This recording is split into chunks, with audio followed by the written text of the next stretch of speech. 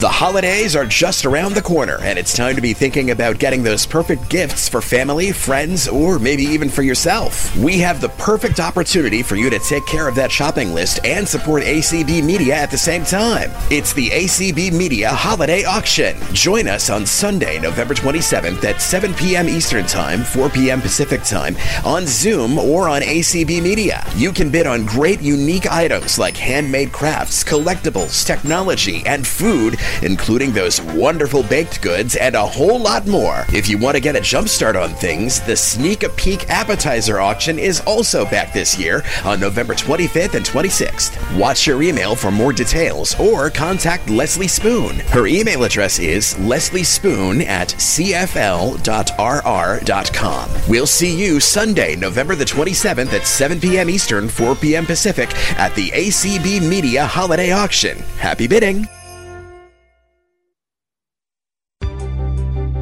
Opinions expressed on ACB Media are those of the content creators and should not be assumed to reflect product endorsements or the views of the American Council of the Blind, its elected officials, or its staff. Welcome, everyone.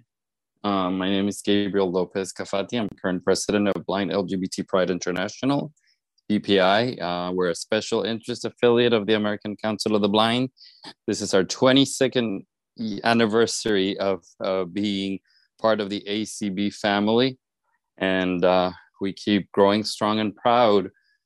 BPI is an organization that prides on representing the intersectionality of those of us who are blind or low vision members of the LGBTQ plus community, and we are happy to say that we are a very unique organization. We're growing, we're strong, not only in members who identify as part of the LGBTQ community, but we have strong allies, as you will experience tonight. The work of BPI is mainly advocacy, but we also engage in a lot of fun and social activities.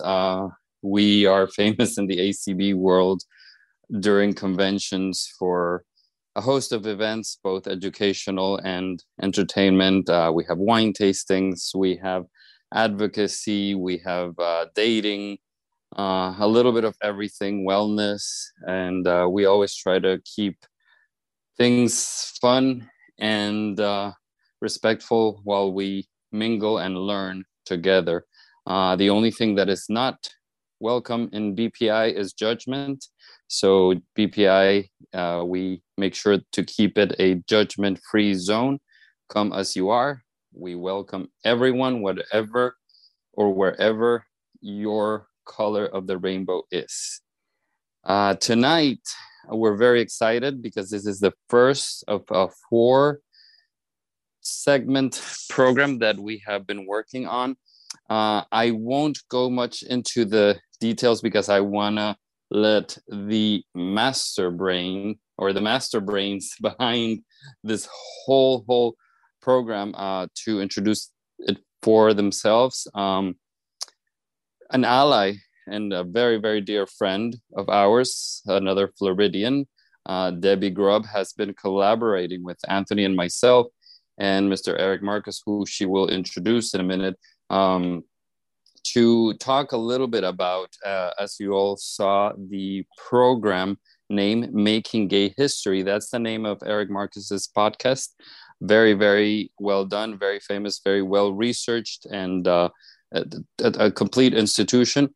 And Debbie noticed a lot of the similarities between the advocacy that the LGBT movement started engaging in since the 1960s and where we are right now. And Debbie was telling us, how much we could use from the examples of the LGBT movement to own advocacy efforts. So without further ado, I'm going to let Debbie talk about the idea and subsequently introduce our very friend and very, very special guest and collaborator, Eric Marcus. Hello, everyone. I think that when we meet people as children, it cuts down to the heart and gets away from people being afraid of, quote, differences, unquote, whether it be color of skin or lifestyle choice. And from the time of my childhood, I had so many.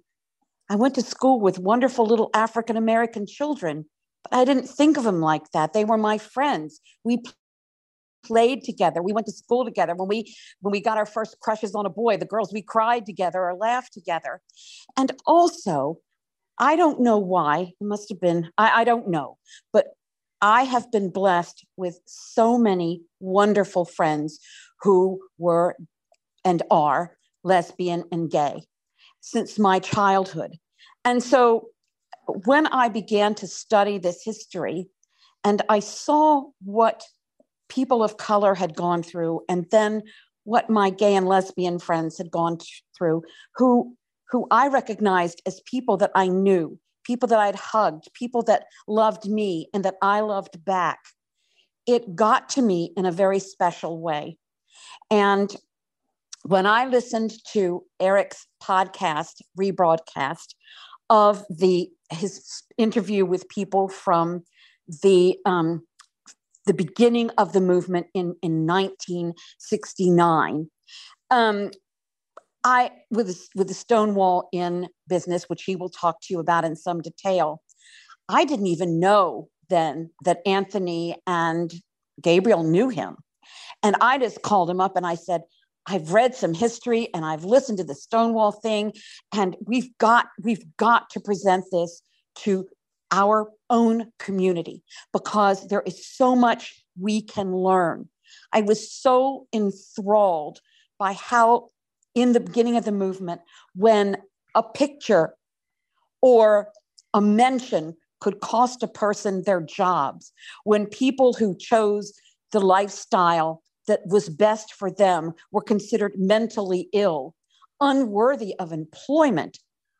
I thought about the people that I cared so much about. And I said, we can learn from these valiant people who, imperfect as are we all, and flawed as are we all, gave it their best shot. And as I said in the write-up, built a bridge that they are still marching on to find their own place of equality and recognition in American society, so that they too, as should we all, can recognize and try hard to find their own unique vision of the American dream. And so many have. And so I was just so thrilled. And I said, do you think we can get Marcus, little knowing how popular and famous he was? And, I just figured you ask, it's better to ask, and say no than not to ask at all. So after that podcast that I listened to with Marcus, I felt like I knew him, and I wanted him to speak with you and for you to hear some of the voices that made such a phenomenal difference, not only in their own community, but for all of us. And so it is my great, great pleasure and honor to present to you the author of the wonderful book, which we're now going to begin a campaign to get on our own Bard site, Making Gay History, and the podcast of the same name, a good friend to all of us, and a person who has given so much and risked it all for the cause. So Eric, take it away. We are so honored and thrilled to have you among us. Thank you, Debbie. I'm delighted to be with you. And thank you, Gabriel, and thank you, Anthony, and all of your colleagues for inviting me to join you tonight. So what I'm going to do is share with you some clips from my archive drawn from the Making Gay History podcast. Examples of what I call troublemakers, people who made good trouble, who didn't like what they saw or what they experienced and decided to challenge it in the context of how they were harmed, or in the context of how they wished the world would be different for them. So, but before I do, I want to tell you how the project came about in the first place, how the Making Gay History podcast came about. Originally, I was commissioned to write a book on what was then called the Gay and Lesbian Civil Rights Movement back in 1988. I was commissioned by an editor at Harper and Row, which is now HarperCollins, when I was working at CBS News. And I had to make a decision. Was I going to leave CBS, where I was a segment producer and up for a 4-year contract, or was I going to work on this book project? And at the time at CBS, I really wanted to be an on-camera correspondent, but I was already out of the closet. I'd done a book prior to my history book called The Male Couple's Guide to Living Together. And I'd been out since college, and there was no going back for me. But I knew that there was nobody on camera on any of the national news programs on cable or network. And so I asked one of the senior executives at CBS News, who was responsible for hiring correspondents, whether or not they would ever at CBS News put an openly gay person on camera. I didn't want to go. I wasn't planning to go on camera as a gay correspondent. I wanted to be a correspondent, and I was gay. And after much back and forth, because the senior executive really didn't want to answer my question, I said, I really need to know for my career, would you ever put an openly gay person on camera? And she said no. So I left CBS. I took on this history book.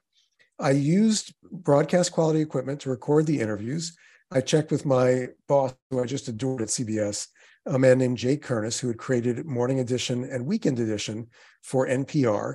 And I said, what do your colleagues use to record interviews? Because I thought one day someone might want to mine my archive to do an audio documentary, or a scholar who was researching history. And I knew that many of the people I was going to interview had never been interviewed before, or had only rarely been interviewed, and also didn't have long to live necessarily because they were very old, or because they had AIDS. So fast forward to 2015, I was trying to figure out what to do next. And in 2008, I had donated my entire collection, all of my audio recordings, all of my papers, my video recordings, to the New York Public Library, that they agreed to, with the agreement that they digitize my entire collection. So when I called in 2015 to check on the status of the digitizing, they had just finished. And what I decided to do with my collection was to work with an education nonprofit that develops LGBTQ inclusive resources for teaching American history. And we were going to use short clips from my archive as the basis for lesson plans. That project, very long story, very short, morphed into the Making Gay History podcast, which we launched in actually 6 years ago in October, we were told to expect to have maybe 500 to 1,000 listens for every episode. We've produced about 80 original episodes since then, over the course of 11 seasons. We've had 5 million episode downloads in 200 countries and territories around the world. And just to give you a comparison between the reach of a book and the reach of a podcast, the original 2 editions of Making Gay History in hardcover and paperback have sold a total of 35,000 copies. So that compares to Making Gay History's episodes, which have been downloaded 5 million times. So I've had the opportunity with the podcast to share these stories, not in print now, but in the original voices of the people who I interviewed. So I feel like the people I interviewed were not very happy that I presented their stories in print, and that they figured out how to get me fired from my job in 2015 with the American Foundation for Suicide Prevention, which is a whole other story, because they wanted me to come back to this work and to share their voices so that I could bring LGBTQ history to life in the voices of the people who lived it. So I'm going to share my screen now and introduce you to some of the people I had the privilege of meeting. And I will set the context for each of them. I'll take you through time as well. We're going to start with a story that's from 1947. But the focus is going to be on troublemakers, the context of the trouble they made. And I don't know if there'll be direct correlation between their experiences and what people can do now in terms of activism, but there's a lot we can learn and be inspired by from people who lived in the past during some very difficult times and still found a way to change the world. So give me a moment while I share my screen.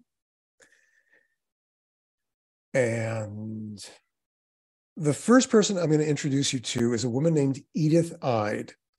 I knew her as Lisa Ben, and if you play word games and play with those letters, you get lesbian.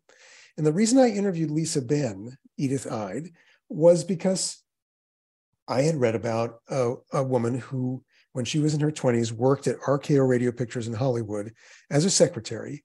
And her boss had told her that he wanted her to look busy. He wasn't always going to be able to keep her busy, but he didn't want her to read or knit. So she decided in 1947, when there was no such thing as a gay organization of any kind, that she would publish what she called a magazine for lesbians called Vice Versa, America's Gayest Magazine. And this was long before the word gay was used for homosexual people. But the in crowd knew what gay meant. So in this newsletter, what I call a newsletter, which Edith called a magazine, she wrote reviews of movies, of poems. She wrote a column called the Whatchamacolumn. And it was in the Whatchamacolumn where she talked about her hopes and dreams for the future. And that's what attracted me to want to interview her in the first place. And when I went to interview her in Burbank, California, at her little cottage on her front porch, I found out that she also sang in the gay clubs in the lesbian clubs in the 1950s and 60s. What happened was, when she was a young woman going out to these clubs, in the evening, the owners of the clubs would allow the straight guys to come in and stand at the bar and in the back and watch the girls dance, as Edith told me. And the entertainers, who were drag queens, would make jokes about lesbians playing to the straight men in the back. And Edith did not like that at all. So she decided she was going to do something different. So what she did is she wrote her own music and her own lyrics to her own music. And also she wrote lyrics to popular songs. And she went out and she sold her act to the lesbian clubs in Los Angeles in the 50s and 60s. And so when she told me about this, I said, well, could you sing some of your songs for me? So I recorded about 45 minutes of Edith's songs. And the song I'm going to play for you is a special song with special lyrics that she wrote later in life about being a senior citizen. So listen closely to the lyrics. This is not a song that she played in the clubs, but it's one of my favorites. So this is Edith Ide, 1989, from her front porch in Burbank, California. Okay. You ready to warm up? Yeah, I need to warm up a little bit. I should tune up a little bit first. Hello, young lovers, whatever you are, I hope your problems are few. All you cute butches lined up at the bar, I've had a love like you. Stay cool, young lovers, and follow your star. Stay cool, be faithful and true. Don't mess around with the opposite sex. It won't do a thing for you. I know what it means to wear customized jeans and go out for a casual cruise. You saunter on by and that glint in your eyes speaks of hope you can never quite lose. Don't cry, young lovers, because I'm alone. I've a stockpile of wild memories. A gay senior citizen, all on my own. At least I can do as I please. Senior life has compensations, my friends, and at least I can do as I please. So the person you heard applauding there was me, an audience of one. You know, for change to happen, you have to be able to imagine it. You have to be able to dream it. And I don't know how Edith managed to dream of a better future for gay and lesbian people in 1947, when she was very much alone.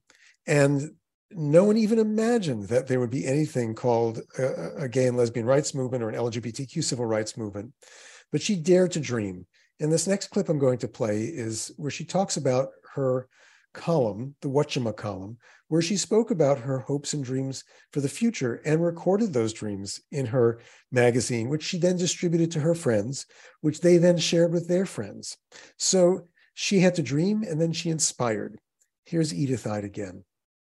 It was just some writing that I wanted to do to get it off my chest, and I was a very lonely person, and I could sort of fantasize this way by writing the magazine, you see. And then I'd write at the end the whatchamacallem, and that was just ideas that happened off the top of my head that I would write about and say, wouldn't it be wonderful if, not fantasize exactly, but imagine about how things might be in the future with us. What were some of the things you imagined? Well, I imagined that perhaps we would have a lot of magazines and that perhaps even movies might be made about us. I would hope that someday we would not be looked down on with so much disdain. Well, I think this may be where this is the column, this is the article, Here to Stay. September 1947, Volume 1, Number 4. Whether the unsympathetic majority approves or not, it looks as though the third sex is here to stay. With the advancement of psychiatry and related subjects, the world is becoming more and more aware that there are those in our midst who feel no attraction for the opposite sex. Homosexuality is becoming less and less a taboo subject, and although still considered by the general public as contemptible or treated with derision, I venture to predict that there will be a time in the future when gay folk will be accepted as part of regular society. That's pretty bold stuff. Well, I guess it is. I never thought of it as being bold at the time. I was just, as I say, I was just sort of fantasizing. But it all has come to pass. I think of Edith as a prophet of the movement because it has all come to pass and more.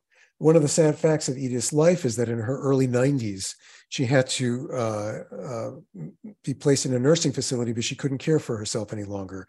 And she felt compelled to go back in the closet because she was afraid that if the staff of the nursing facility where she was living knew she was a lesbian, that they wouldn't give her proper care. So we have a dreamer in Edith Ide, someone who can imagine the future. And then we have Frank Kameny. Frank Kameny was a Harvard PhD in astronomy. He worked for the Army Map Service. And then in 1957, he was fired because he was gay. So most people in those days during what's referred to as the Lavender Scare, and I'll do a little bit, first a little background. In 1953, President Eisenhower signed an executive order banning gay people from federal employment. Thousands and thousands of gay people were fired from their jobs. Most of them, virtually all of them, just tried to disappear so that they could go find another job. Now, Frank was fired from his job, but couldn't find another job in his profession. He was essentially blacklisted. So he decided he would fight the federal government and change what they were doing. I remember him saying to me, I don't allow my government to declare war on me, and if they declare war on me, I'll declare war on them. So what Frank did was, he wasn't happy with the state of the gay rights movement in those days. It was a very small and fragile movement called the homophile movement. So he started a chapter of his own in 1961 after he had taken his case all the way up to the Supreme Court and was turned down. They wouldn't hear his case. Started a group called the Mattachine Society of Washington, D.C. So this is a clip of my interview with Frank Kameny in Washington, D.C. in 1989. I interviewed Frank at his house, in his office, surrounded by files stacked high on his file cabinets and dust kitties everywhere. And he addressed me from across his desk as if I were an audience of hundreds instead of just one. So you'll hear me and you'll hear Frank Kameny. What the government essentially did is they turned an intellectual bookish astronomer into a radical. Thank you for using that word. I have had cases over the years that I've handled of meek, mild, unassertive, unaggressive people who just want to go about doing their work, and suddenly they are hit hard, they are trampled upon with the hobnailed boots, and suddenly it does exactly that, it radicalizes them, and off they go marching militantly, and case after case after case. So anyway... So by 61, you had become radicalized. Oh, very much so. Very much so. So anyway... Oh boy, they didn't know what they were doing. So we founded the organization, and now the movement of those days, and I say this next, not critically and not necessarily derogatorily, because it was a very, very, very different era. And we were sick, we were sinners, we were perverts, you have your long litany of pejoratives. There was absolutely absolutely nothing whatsoever which anybody heard at any time, anywhere at all, which was other than negative. Nothing. And so the movement, predictably, in retrospect, responded accordingly, and that was the nature of the movement. So people were frightened, they had good reason to be. Well, I was not only frightened, it was simply a lack of intellectual strength. We had to defer to the experts. Oh, you hated that, didn't you? My answer was, we are the experts on ourselves, and we will tell the experts they have nothing to tell us. I can't help but laugh. I remember that interview so well. I was just overwhelmed by Frank. But Frank is what it took. There were so few people who stood up in those days. It was terrifying. You could lose your job. You could be thrown out of your house. Your family might reject you. But Frank had already lost his job and had run out of money. And he just decided he was going to fight. And he ultimately won. It took 14 years to get the civil service rules changed so that gay people weren't discriminated against in federal employment. There's a wonderful picture of Frank that I love.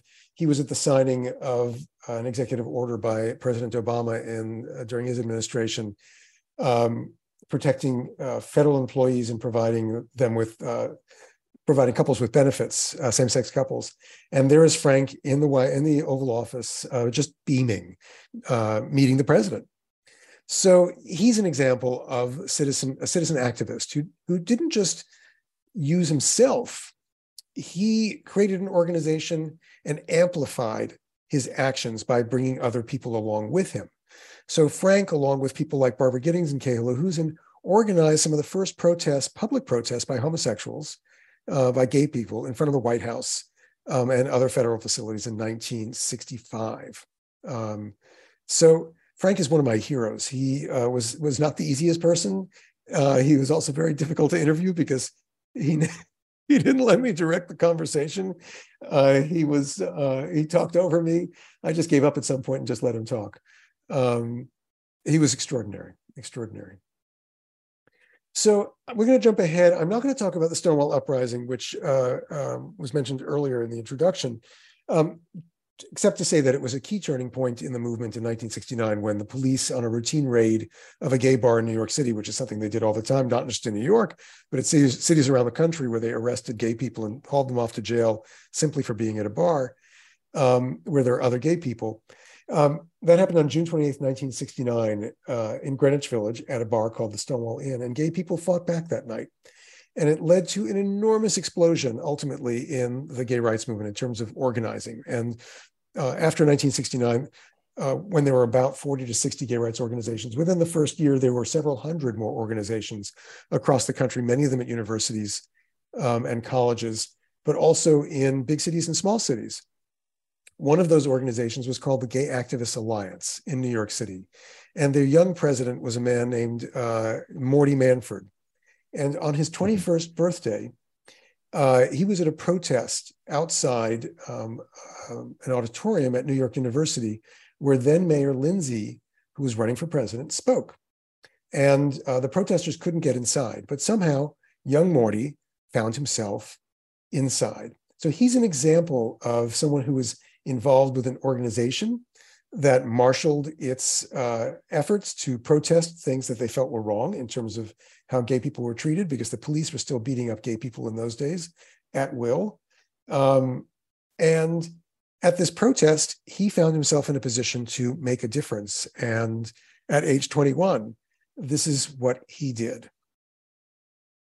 Somehow or another, I got inside. I mean, all by yourself? I mean, you were the only one to get in. Yeah. What, maybe 1,000 people sitting in the audience, and the mayor was up at the podium talking. Well, there I was. What was I going to do? It was just me. So naturally, I did what anyone else would do. I walked onto the stage and I took the podium away from John Lindsay. I walked up right next to him, and I said, so the audience could hear, the police are brutalizing gay people 3 blocks away from where we're sitting. Oh, the police harassment and attacks were even going on that night. That was one of the points that I made. I wasn't there very long, but what I said made an impression.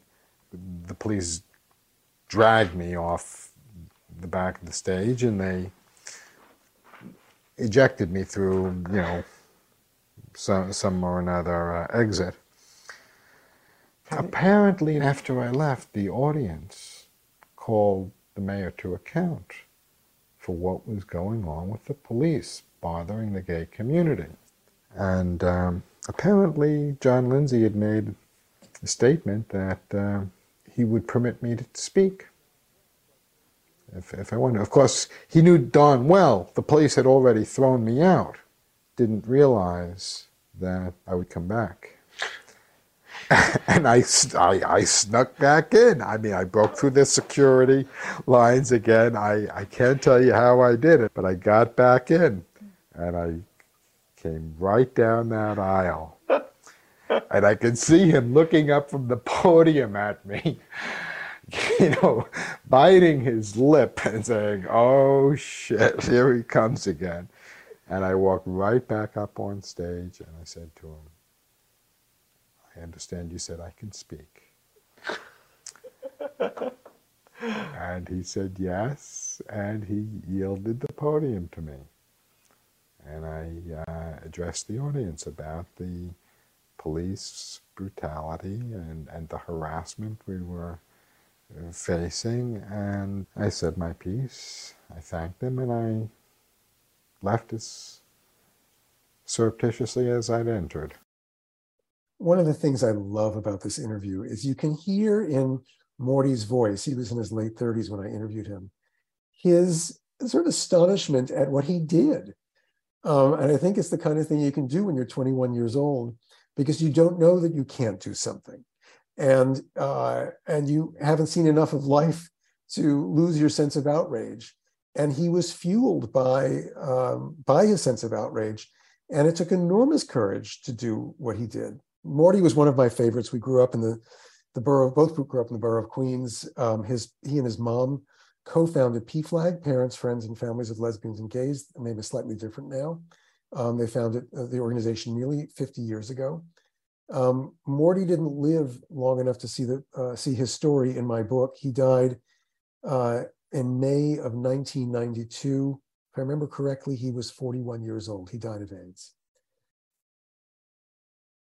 So next I'm going to introduce you to two of the remarkable women who probably were responsible for some of the biggest changes in terms of of how gay people were perceived.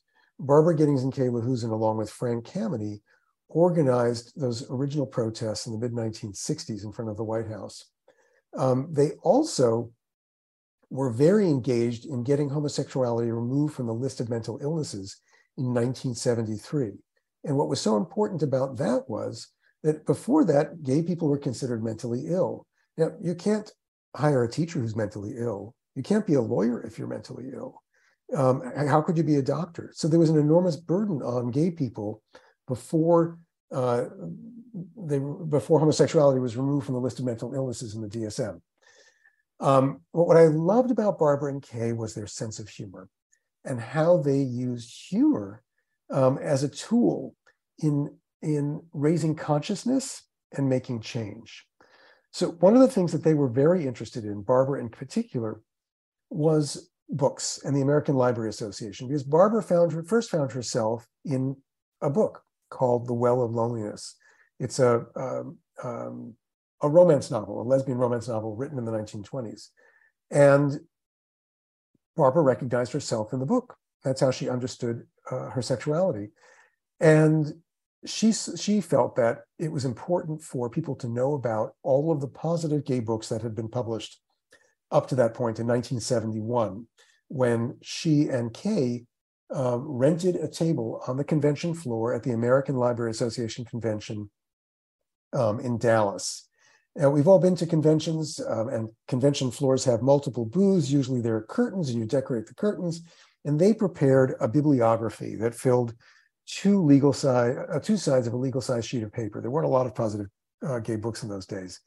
And they made lots of copies. They distributed them throughout the convention center. They taped them to columns. They taped them to the elevators, and they had stacks of them at their table at the convention floor, and nobody was interested at all. So on the fly, they figured out how to get some attention, because what was really important then was visibility. Most people had never met a homosexual. They thought that gay people lived under rocks. And the way that they thought change would happen was in no small part to make gay people and the issues that affected them visible. So this is what Barbara Giddings and Kay LaHusen did in 1971 at the American Library Association convention in Dallas on the convention floor with their booth to get some attention. Well, we decided to bypass books and show gay love live. So we called it Hug a Homosexual. And we stripped it down to the bare gray curtains, and we had a sign up, men only at one end and women only at the other, and we stationed ourselves, all four of us, under the signs to give free, mind you, free same-sex kisses and hugs. Well, let me tell you, the aisles were jammed, but nobody came into the booth. And Life magazine was there. Life magazine photographer was there. 2 Dallas television stations had sent camera crews. Right, and I think people were going were rather around. intimidated. Yes, the lights were on, and all these people jammed in the aisles, craning their necks to see the action, but nobody wanted to take part. So we did the action. We kissed and embraced each other for 2 hours. We handed out copies of the bibliography. We called out encouragement. We kissed and hugged each other some more. Alma Rautzong was an absolute peach. She and I were on the female end, and a couple of the men were on the other, and we did all this ourselves. That really put us on the map. So there we were on the 6 o'clock news, and the library and people were livid. They said, we have all these famous authors here, and all they cover is this kissing booth. They put us on the 6 o'clock news. They put us again on the 11 o'clock news, and again the next morning. This was news. The local news. Yes. Denver? Dallas. It was wonderful. And it really, our spirits soared, because really the booth also had a message that was useful in any arena, and that is that gay people are not willing anymore to be subject to a special double standard. If we should have the same right to express our affection publicly as heterosexuals have. No more, but no less. I just adored Barbara and Kay. I stayed in touch with them in the years after I interviewed them, and they moved into a retirement community in Pennsylvania, just outside of Delaware.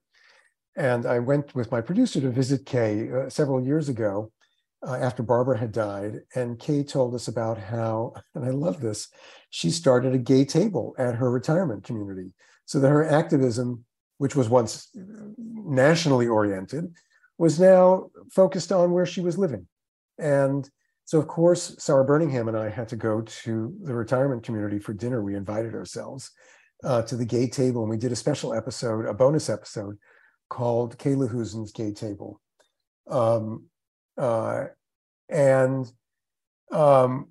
It was just incredible to be with all of these people who had made some contributions in some way to making gay history. In fact, I asked each of them to complete the phrase, "I made gay history when." And each of them had done something in their lives to move the ball forward. Now I'd like to introduce you to Deborah Johnson and Zandra Roland Amato, examples of other citizen activists. This is in 1983, and by 1983, gay rights laws had been passed in cities and states across the country, including in Los Angeles. So when Deborah Johnson and Zandra Roland went to dinner, they went for what was supposed to be a romantic dinner at a restaurant called the Papa Shoe, where they had these romantic booths for couples. They were refused service. Here's what happened. This is Deborah Johnson and Zandra Roland Amato in 1989, telling me about their night at the Papa Shoe restaurant. At the time, I was working on Saturdays. So this was the first weekend that we were going to have a complete weekend together since we had gotten together. It was also the year right before Martin Luther King's birthday was made into a holiday. And a friend of mine told me about this restaurant that was really nice, and the restaurant had these 6 booths on one side that were real romantic. And we got there, and the waiter kind of questioned us about, are you sure you want the booths? And we told him yes. And it's the type of booths where you have to move the table out so that you can get in, like a horseshoe. And in the middle of the horseshoe was like a fountain, and there was a guy with a violinist who came around, and the booth right in front of the table was a little white sheer curtain that closed in the candlelight, and it was just romantic. Did it occur to you that this might be a problem? Not at all. I mean, to me, discrimination never enters my mind first. Ever. So they showed us to our table, we sit down, and we're taking our jackets off, and this tall, humongous guy comes by and yanked the table away and told us, so sorry, but you can't sit here. It's against the law and, to serve two men or 2 women in these booths. And we asked to see the manager. And we weren't going to move. The guy that turned out to be the real maitre d' kept giving us the back of the bus type of thing, well, you can sit over there and you can sit over here and you'll have free drinks and the whole thing, but you cannot sit here, you will not be served here.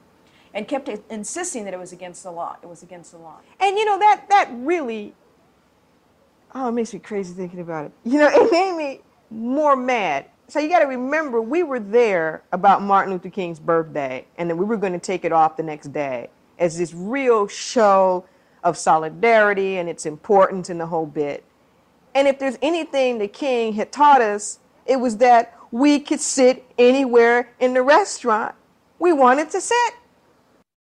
So Deborah Johnson and Zandra Rolón Amado were not in the habit of suing people, but they decided they were not going to put up with this.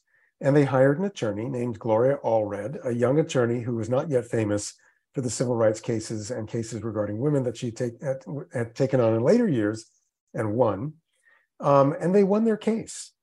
And while the case was a very important one, because it upheld a law that had not been tested before in terms of discrimination regarding gay and lesbian people, the owner of the Papa Shu restaurant decided he was not going to serve same-sex couples. So he called a press conference. He had the romantic booths hauled to the curb, and he announced, on this day, romantic dining dies. So in a way similar to what was done in the South when communities were ordered to integrate the swimming pools, but instead of integrating, they closed the pools. Papa Shu, the owner of Papa Shu, decided he wasn't going to serve same-sex couples. But Deborah and Zandra won their case, and they are among my favorite examples of citizen activists. Another person I'd like to introduce you to is Perry Watkins, and he's another citizen activist who really was just trying to go on about his life. And first, the Vietnam War got in the way because he was drafted in 1968 at the age of 18. He was studying dance in Germany and was called home to Tacoma, Washington, where he went to the Army Induction Center because he was drafted. And he filled out the form that included a question that asked if you had homosexual tendencies. And this was at a time when the military didn't take gay people. And Perry Watkins checked off the box that said he was gay and fully expected to be on a plane back to Germany so he could continue with his studies. But they took him.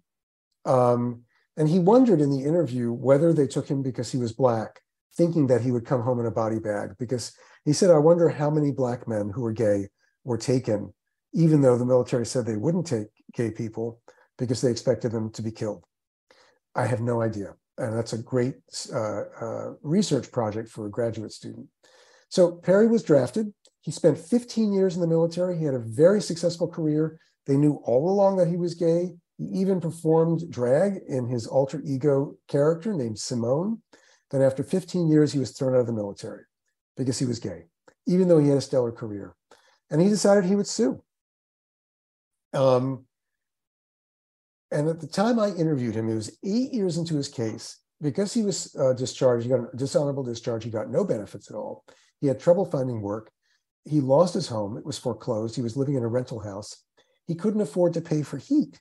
So we sat in our coats during the interview, and I felt guilty. My batteries had run low, and I needed to plug in my tape recorder, and I felt bad that I was using his electricity. So I couldn't quite believe that Perry had filled out the form, checked the box, and they still took him. And this is the point in the interview, in this clip that I'm going to play for you, where he is saying, where he's trying to convince me, because I can't quite believe it. Here's Perry Watkins in 1989. I was not trying to go into the military. That's why I told them that's why I find it absolutely ludicrous that the Army is in court saying, we don't want this man. Well, why the hell did you take me? Right. And why am I the one that is being accused of being at fault? It is amazing. But no, I checked the block, yes.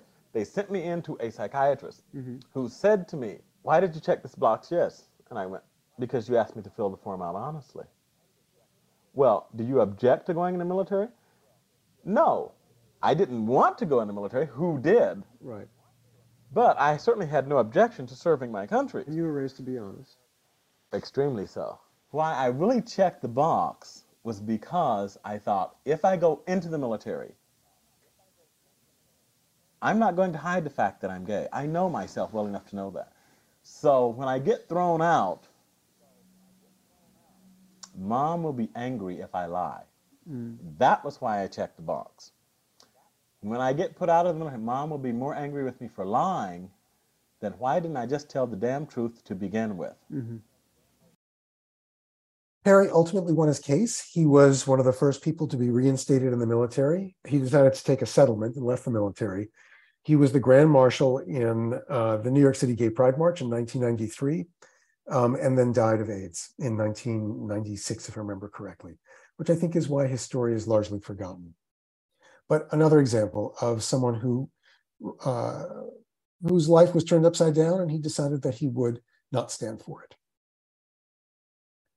So every movement needs its allies, and the parents of PFLAG, Parents and Friends of Lesbians and Gays, was and is a very important organization celebrating its 50th anniversary next year.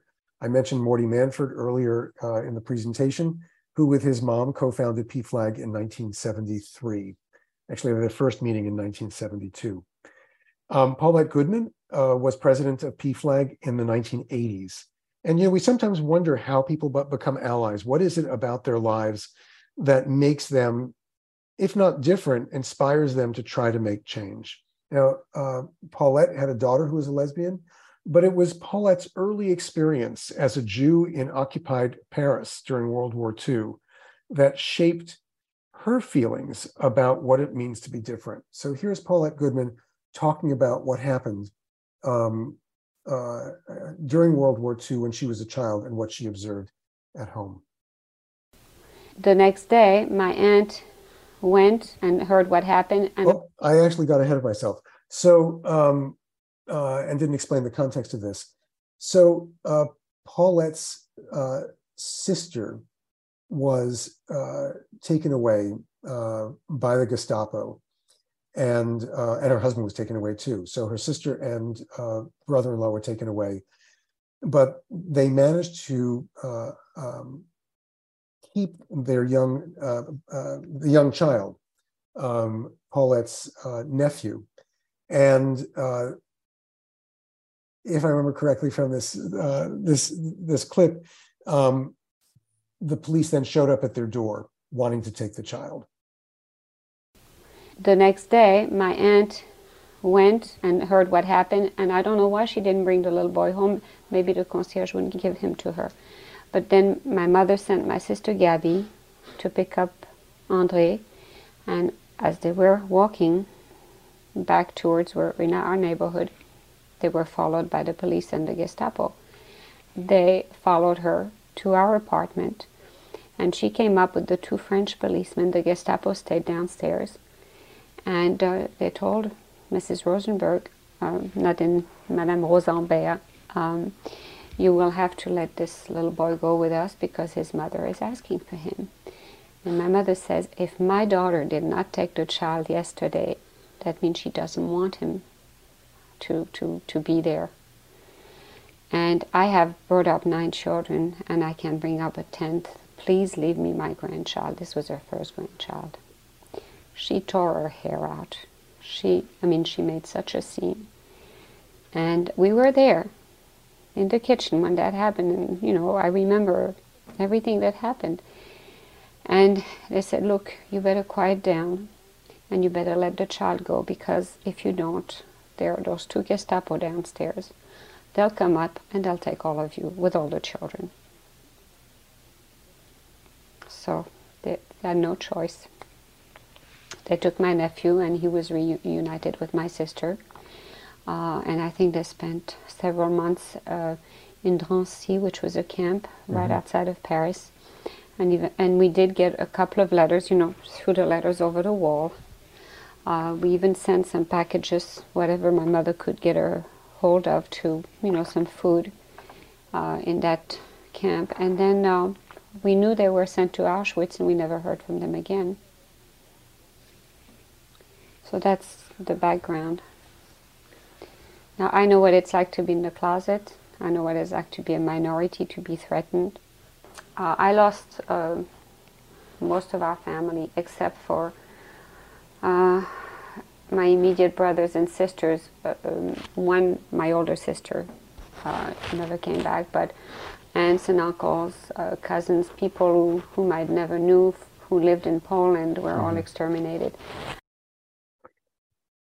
So it makes a difference what your life experience is in terms of being an ally. So even if you aren't, in this case, Paulette was not gay herself, she certainly knew, as she said, what the experience was like of being different, of being discriminated against. And one of the important things about allies is they can often go places and speak to people in ways that we cannot. And in the case of parents and friends of lesbians and gays, parents with gray hair are often heard better than young people. And in those days, in the 80s certainly, elected officials were more likely to listen to people like Paulette than they were to listen to young gay people themselves. So I have 2 more clips to share with you. I'm sorry, I have 1 more clip to share with you. This is Vito Russo.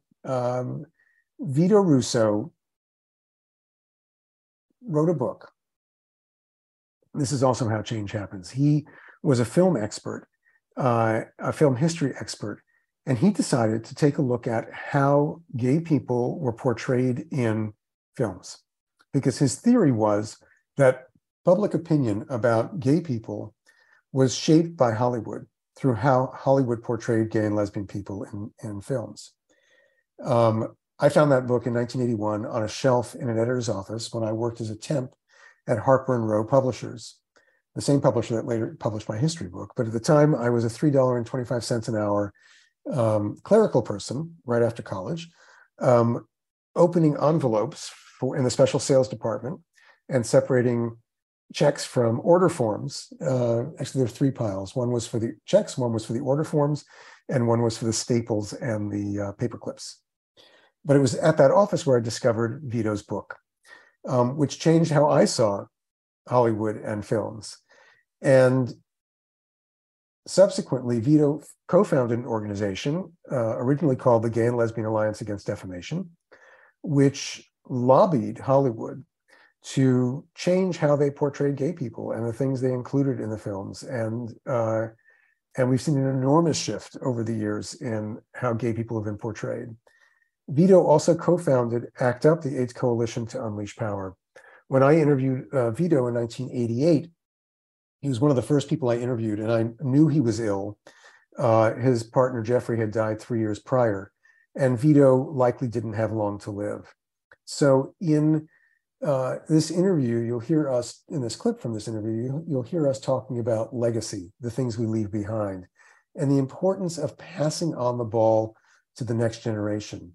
So making change isn't enough. We also have to ensure that we pass the torch and pass along the things we've learned about activism and about change to the next generation. So here's Vito Russo from his home office on West 24th Street and 9th Avenue in December of 1988. And I don't think you'll be able to hear it, but he's chain smoked through the whole interview. So you might hear him light a match at some point and take a drag on his cigarette. I find it interesting, from what I know about the history of the gay movement, that there always have been and there will always be people who are willing to put their lives on the line for these ideas, starting from Germany in the turn of the century, in 1895, around, and then into the early teens and 20s, there were a group of people in Germany, headed by Magnus Hirschfeld, who were willing to put their lives on the line. They were willing to make a movie called Different from the Others, which the Nazis seized and burned. That in the 1940s and the 1950s, there were the Harry Hayes and the Barbara Giddings and the Mattachine Society. And then in the 60s, gay liberation. It's the more radical issues that I think are still going to be fought over. Whether gay people have a right to adopt children, get married, teach in the public schools, which they do now, you know, but be open about it. Right. And those battles are battles that are going to be fought long after you and I are gone. But you have to make a contribution while you're here. I mean, that's been my whole life, is to leave my book behind. That I know after I'm dead, that book is going to be on a shelf someplace, and what I have to say will reach people. And the things I've written, you know, because it's like, who was the person who said that? Pedro Almodovar. He said, the thing is you can't regret your life, otherwise why did you live? What was the point of having a life if you didn't say something or do something that was going to survive after you're gone? Mm-hmm. And that's the way I feel about it. I mean, I really feel the reason why I'm here is so that I could leave this book and these articles so that some 16-year-old kid who's going to be a gay activist in the next 10 or 15 years is going to read them and carry the ball from there. And that'll happen. Happened with me. Mm-hmm. Harry Hay passed the ball to Mattachine, and they passed the ball to us. And you'll pass it on. Mm-hmm. Now, something that Vito didn't know was that, actually, let me just pause for a second and talk about the importance of stories. Telling our stories is so important, of the struggles that we've experienced, the discrimination we've experienced, so that the next generation can understand the fights that have been fought before them, and that they can carry on the fight for the rights that haven't been won yet, for the discrimination that still happens.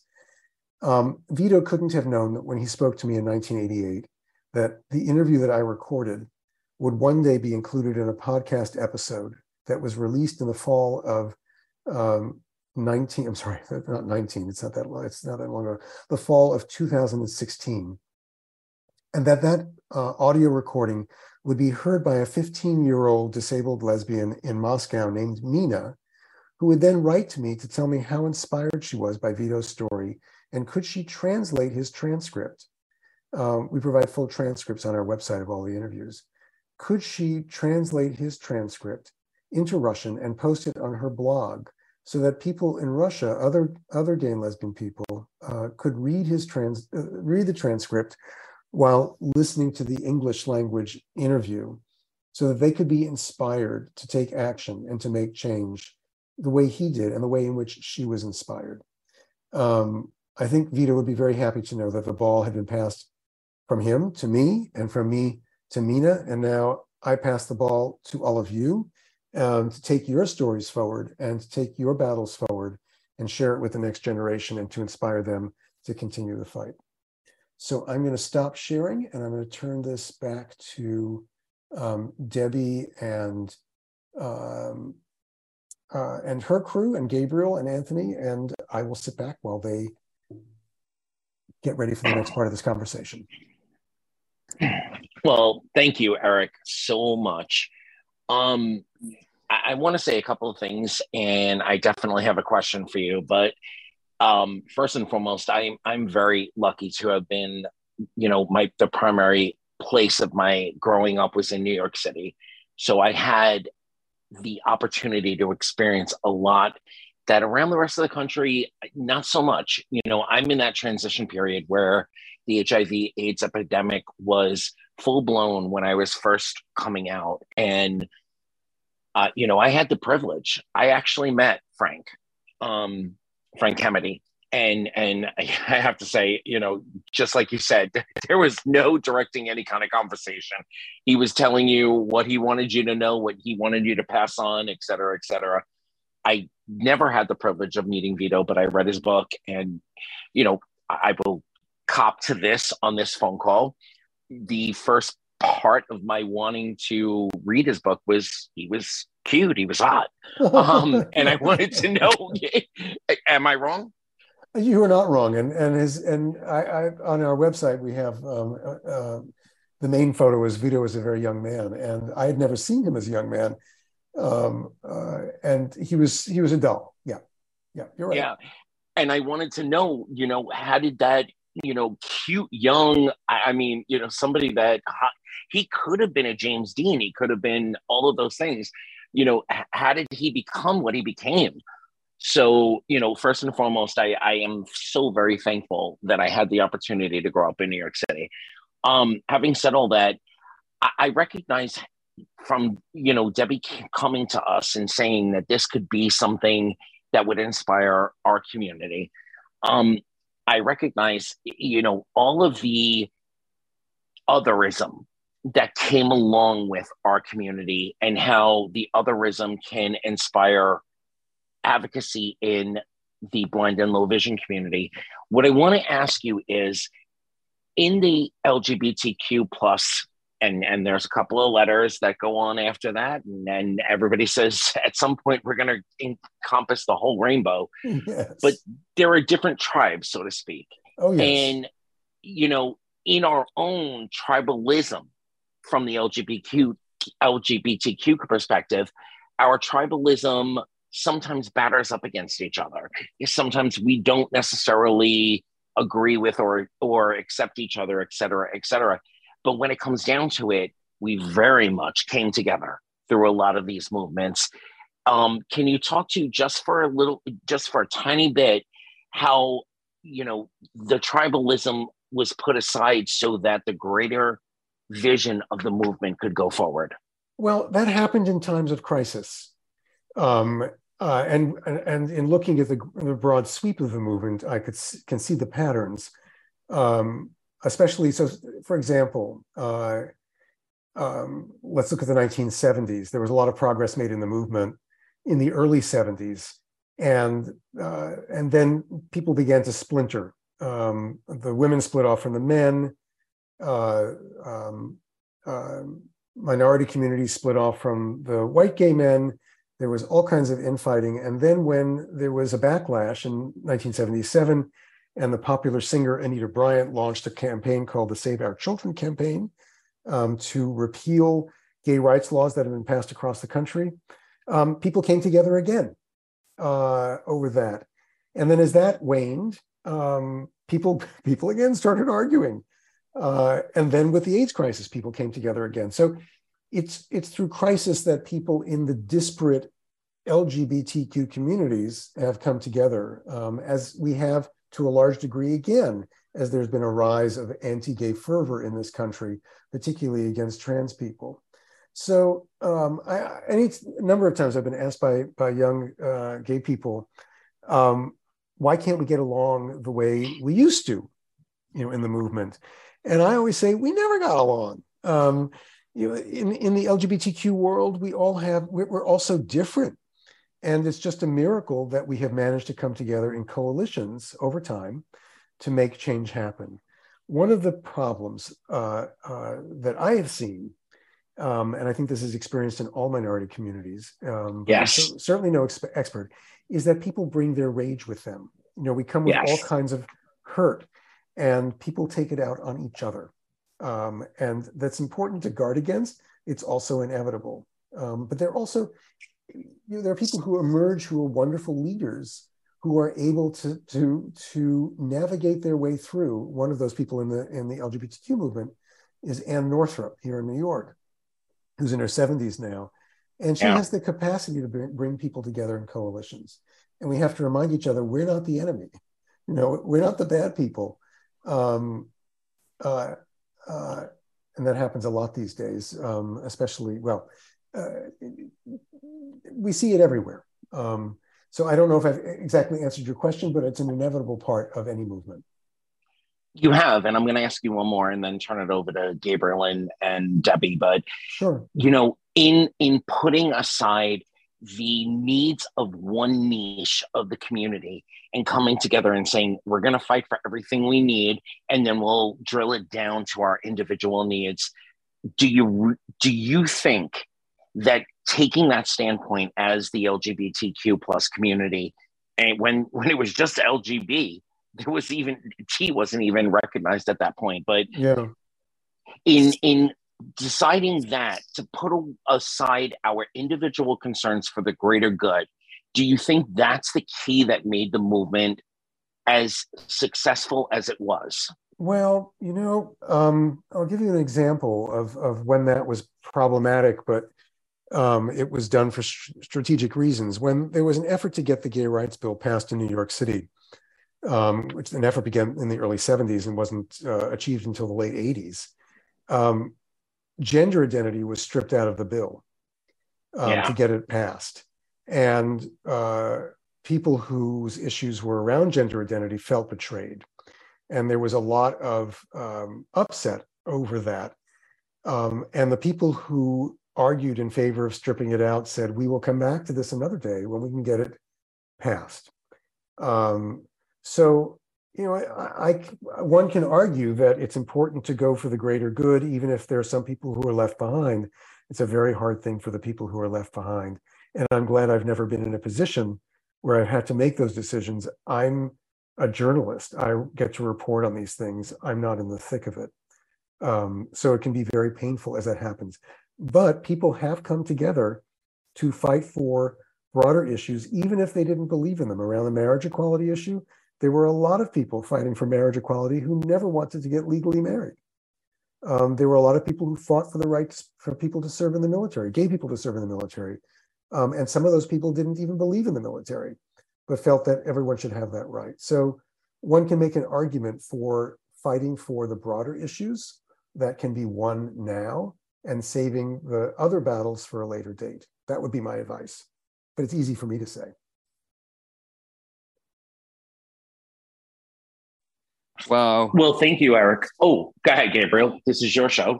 No, go ahead. Okay, well, Anthony? Gabriel? Yes, Debbie. I just wanted to make one little point, and it's not a defense of anything. It's just sometimes how the more things change, the more they stay the same. Just some little calls that I'd like to remind us of. When our founding documents were being drafted and Thomas Jefferson was writing, there was a big push to say that everyone was equal and to end slavery. And Thomas Jefferson said, and he was told, this document will never pass. We have to come back to that. And so it isn't right. But if sometimes, I guess what you have to decide is, if we don't get a foothold in the door in some way. So I think that's very, very apt. And it is hard. I mean, I'm very glad that I would never be in a position to say that people who identify differently in terms of their gender would be pushed aside temporarily. But if that hadn't happened, would we be where we are now? And for example, with BPI, where there's going to be a lot of push to work on this initiative. So it's very hard. Sometimes we want it all. And the other thing I wanted to say was, it is amazing how in all of these communities where we are minorities and we face some of the very same things, there is a learning process. I was involved in ACB 22 years ago when the BPI, which was then known as BFLAG, wanted to become a special interest affiliate of the American Council of the Blind. And there was a great divide among the board. And people that I had thought were meaningful people were saying awful things. And I am proud to say that I was on the side of giving BFLAG a charter and a place in the organization, but even among people who were seasoned advocates. So sometimes a need to survive makes you do things that you wouldn't do. And so, Eric, I was just curious to know if you would like to share a couple of anecdotes or things that you might know as we're dealing with this process of inclusion, when sometimes it can't happen all at once, and how you all dealt with it, and are there still scars and that kind of thing? Well, I think it's a great question. Yeah, I think inevitably there are still scars. because no one likes to be told to be patient when it's their rights that are on the line. Yeah. And the activists of the 1960s were in the gay movement were very unnerved by the young radicals of the early 70s, who were not patient, and they arrived in the world where they expected certain rights. I think of myself in that way as well. I left for college in 1976 and was pretty much out by the end of my first semester. And I just assumed I would have a life where I could be myself. I worked for the head of the art slide library in my work study job, who was in his 40s at the time. And he was terrified of people like me and my classmates who were out, because he grew up in a world where he couldn't possibly have been out and gotten his job. A new president of the college was a lesbian who was closeted. The dean of admissions was gay and closeted. And they were very threatened by the young people at school who were demanding that we have a say in things, the gay and lesbian students, because they grew up in a very different world. So, but patience is important, but so is pushing forward. But also for younger activists to have an understanding of what older people have fought for. That's why it's so important for people to be educated about history and to have respect and understanding of those who came before them, and to learn, because, you know, at least in the world that I've worked in and reported on, there's a lot to be learned from the older activists and the tactics that they used and the tactics that worked and the tactics that did not work. There's a world of wisdom, and we don't have to reinvent the wheel with every generation. Before Gabriel speaks, if I can just speak to that for a second, I'm so glad that you picked the clips that you picked for tonight, because, you know, most of them were out of the box ideas at the time that they presented them or they tried them. Yeah. And that's something, you know, I'm going to ride the big pink polka dotted elephant right into the middle of the room. I think that's something that is so fearful in our blind and low vision community. We're afraid to go outside of the box. And I'm hoping that by listening to tonight's program, folks will get the idea that, you know what, it's okay to go out of the box. And if it doesn't work, God bless. But when it does work, it'll push us forward. It'll do something for us. It'll give us recognition, and it will take us to the places we need to go. Yeah, I can tell you that there were people who were appalled in the 1960s about the gay people who were appalled by the public protests. They were terrified that the people who were doing the public protests would spoil it for them. But you're right. You know, you can't know that something won't work until you try it. And not everything does work, but sometimes things do. Eric, I agree with Anthony, and I love both Anthony's and Debbie's questions. Before I more than questions, I have some reflections to share with everyone, but I want to also be mindful of time and the participation of our folks. We only have a few more minutes left. Is this supposed to be over at 9:15? No, 9:30. 9:30. Okay, my form was wrong. I do apologize. No then problem. We have about 20 minutes. 20 minutes. And do we have any hands? Not currently. Okay. Herbie, how about Clubhouse? Because we are being broadcast via both ACB and let's Media remind folks that are listening out there. As well. Yeah, if you're out there listening and you have a question or a valid point of discussion, please join us. You can find the link on the ACB Media, the ACB Facebook community page, as well as all of the ACB lists. So if you want to join us, please come in and raise your hand. Go ahead, Gabe. And currently, we do not have any raised hands in Clubhouse. Okay, thanks. I'm very good at asking myself questions. So if you'd like me to ask myself questions, I'm happy to do that. Absolutely. I will let you do that. I'm just going to throw in a couple of kind of teasers that I came to create as you were presenting. Sure. Because I just and this is I think going to also be I hope very enriching for you in terms of seeing the comparison and seeing the work of this brilliant idea that came to fruition between the advocacy of someone like Debbie Grubb and the advocacy on different communities that you have been doing and that you have been collecting from other advocates. So first, that jumped right in front of my brain was when you shared a clip. I think it was Edie. Edith Ide. Yeah. Lisa Ben. Okay. Yes. Lisa Ben, who had said, I cannot believe that we will ever have our own magazines and our own movies. That immediately rang a bell. And for people out there listening, if you want to comment, please, or ask a question, please, agree or disagree with me. It rang a bell in terms of our own community. Back in the day, let's talk about, Helen Keller and how what a pioneer she was. And then now we have entire magazines, an entire portion of the National Library Services dedicated to us. We have audio description and movies and TV shows and all that stuff being even codified into legislation.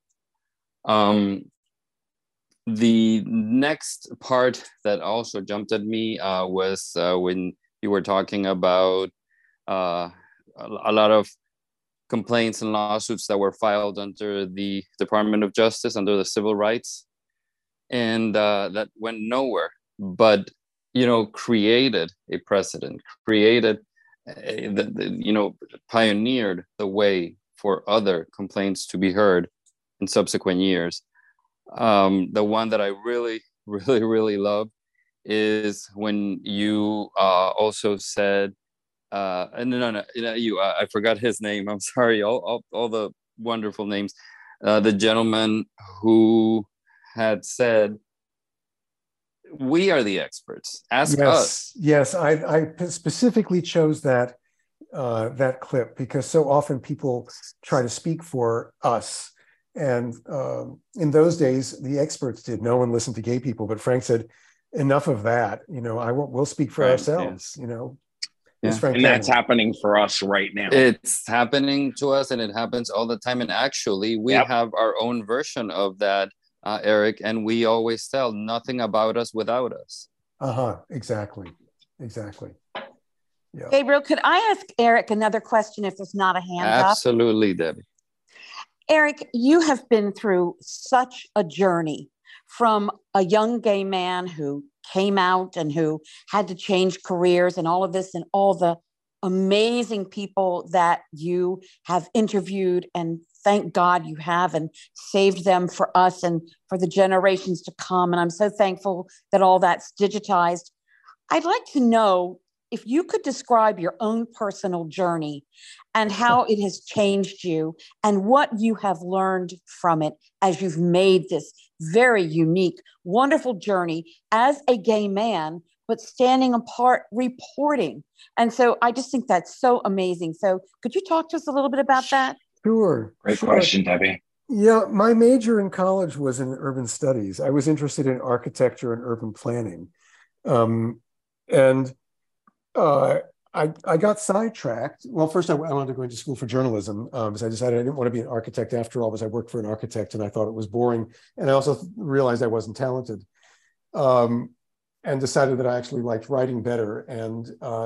But what being gay offered me was that I started writing first about architecture and cities, and I didn't feel passionately about it. But what I wound up feeling passionately about was the fact that I lived in a world where people didn't like people like me and discriminated against people like me. And I was curious about how to find my way in life. And a lot of my career has been accidental.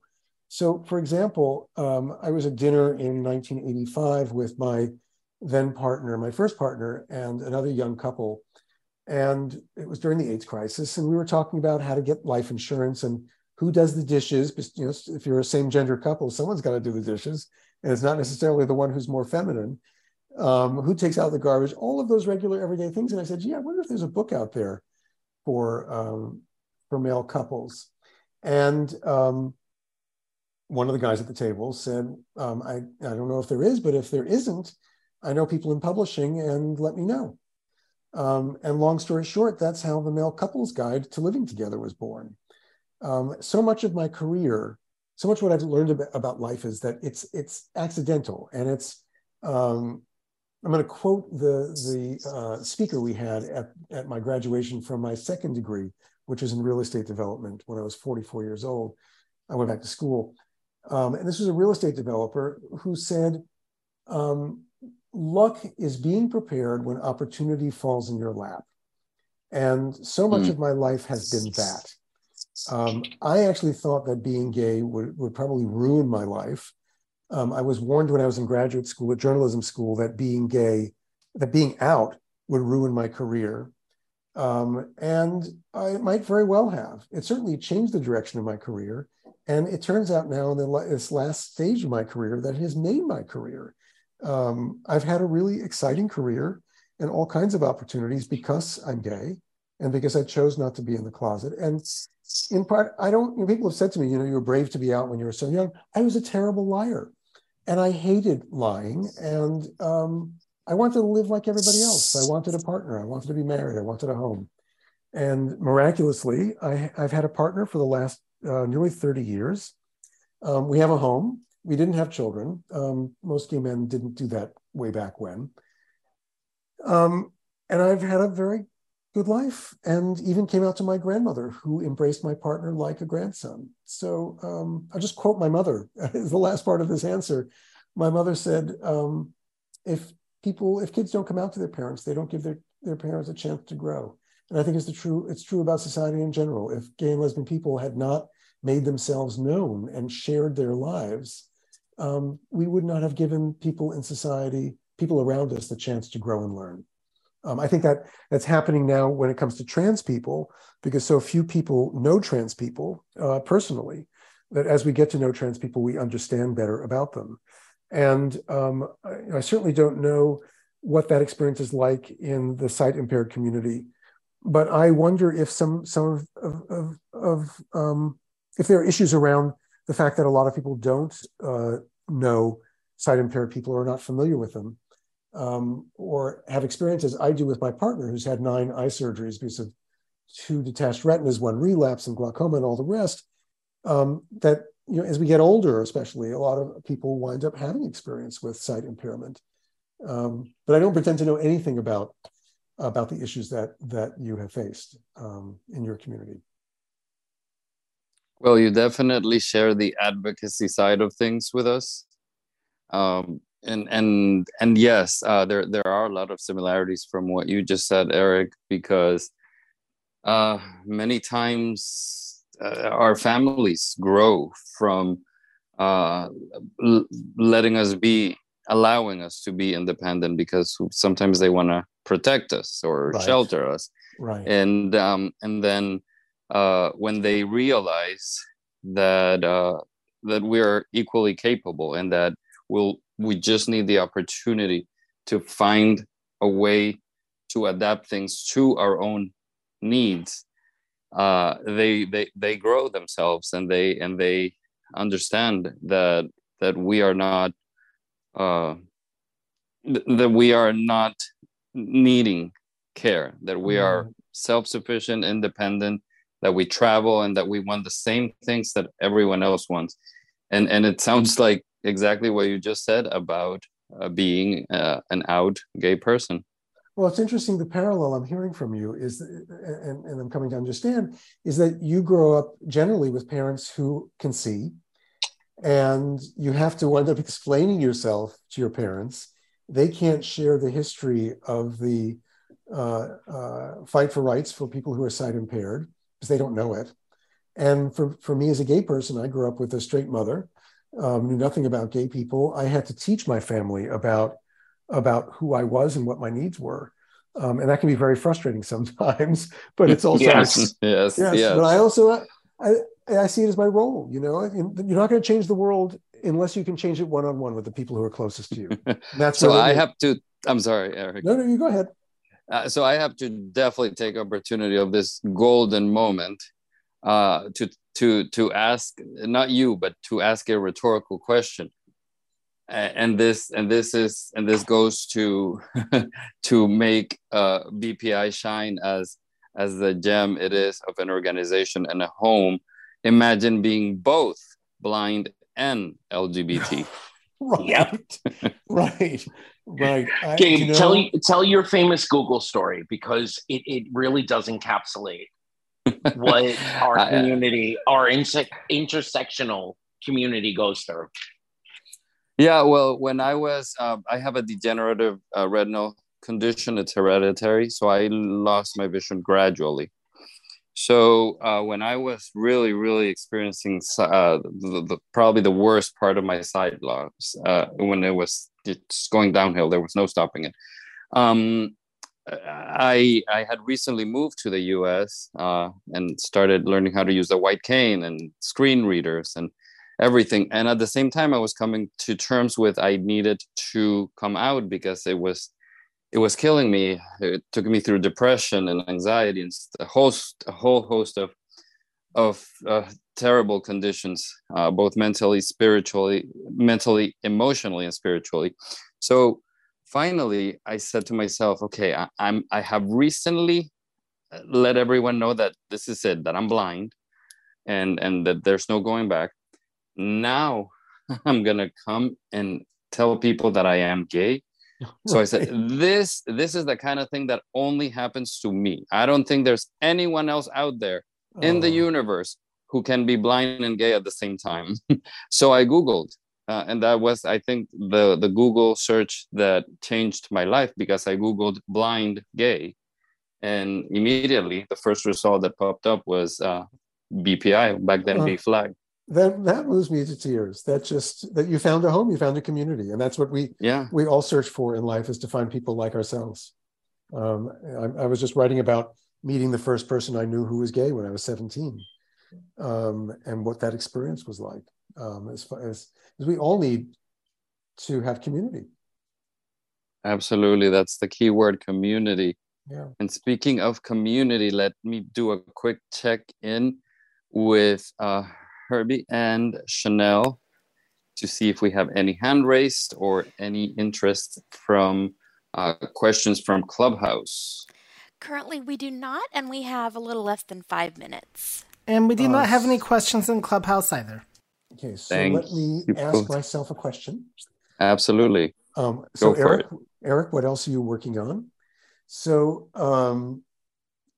we're currently at the start of a new season of the Making Gay History podcast. 6 new episodes drawn from my original archive. We released the first episode last Thursday. Second episode is coming tomorrow. And you can listen to the Making Gay History podcast on whatever podcast platform you use, or you can go to the makinggayhistory.com website and listen there. We are also working on a new season of the podcast for next year called Coming of Age During the 1970s, where I share over a period of, I think, 6 episodes this period of the 1970s, a very important period of the movement, against the backdrop of my own coming of age, which was as messy as the movement was too. I'm also working on a podcast called Those Who Were There, Voices from the Holocaust, which we produce for the Fortunoff Video Archive for Holocaust Testimonies. You can find it at thosewhowerethere.org, or you can listen to it on whatever podcast platform you use. And that podcast is drawn from the archive of the Fortunoff Video Archive for Holocaust Testimonies at Yale University, which houses 4,100 recorded testimonies of Holocaust survivors and witnesses to the Holocaust. We've produced 2 seasons of 10 episodes each, and we're working on a 3rd season now, focusing on the city of Vilnius in Lithuania, which was a center of Jewish learning. In fact, I'm going to Washington on an early train tomorrow to meet with my producer in Washington, so we can map out the 6 episodes in person together. So that's what I'm working on. You can follow us on all the usual social media platforms, and you can find us at Making Gay History. Wow, so, Eric, if you don't mind thank you. If you don't mind me stepping in here, I definitely want to encourage every single person listening, whether you're live tonight or you're hearing this on the podcast, please go to makinggayhistory.org and experience just pick an episode at random. I can almost guarantee you that after you listen to one episode, you're going to want more. Yeah, you'll be captivated. Thank you for saying so, Anthony. I just want to say quickly, it's makingahistory.com will get you directly to the podcast. Sorry. It's our organization website is makingahistory.org, but the podcast is makingahistory.com. Sorry. And rolling this into the fact that this is a four presentation series, we're going to be back in December, and we're going to dissect, how the voices from Out of the Box, how the voices who said, no, I'm not going to settle for this. I'm not going to accept this. I deserve what everyone else deserves. How those those people, those voices moved a whole generation to do extraordinary things. So, Eric, I cannot thank you enough for coming back and being a part of this. And hopefully for our 4th episode, when we wrap it all up, you'll come back and be with us. Just and invite Eric, me. I just want to say a personal thank you, because this was so important to me. And I know how busy you are. And it means the world to me as an ally and as a blind person who wants us to move forward with more verve and spirit and drive. And you have certainly contributed so much this evening. Thank you so much. Well, thank you, Debbie and Anthony and Gabriel and the rest of the people on the call tonight. It's a privilege to share this with you. And I hope you'll have me back again. Absolutely, Eric. Thank you for your time. It's, like Debbie said, we know how busy you keep.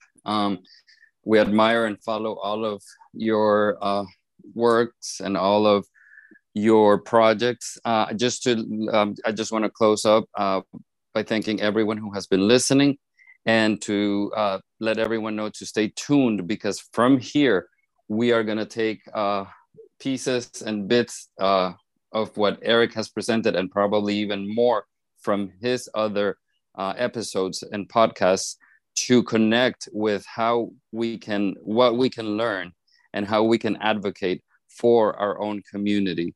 And it's going to be exciting, because it's going to be a bridge that's going to bring us, and it's going to share lessons learned from the LGBT movement and how we can use them in our own advocacy efforts moving forward. So thank you, everyone. Thanks. And to wait, Herbie before you and say Chanel. goodnight, Gabe, before you say goodnight, we're going to invite Eric, when his next season premieres, to come to our flagship BPI podcast, Pride Connection, which he's done once before. When you're ready, Eric, when you're ready to launch, let us know. You have the next episode of Pride Connection to, come and talk about it. Thanks so much. And hopefully we'll even have Eric and Schomburg. Well, thanks everyone. Have a good night. Thanks to the ACB Media team for support. And thanks to the entire ACB community. Thanks again, Eric. My pleasure. Good night. Blessings, everybody. Thank you.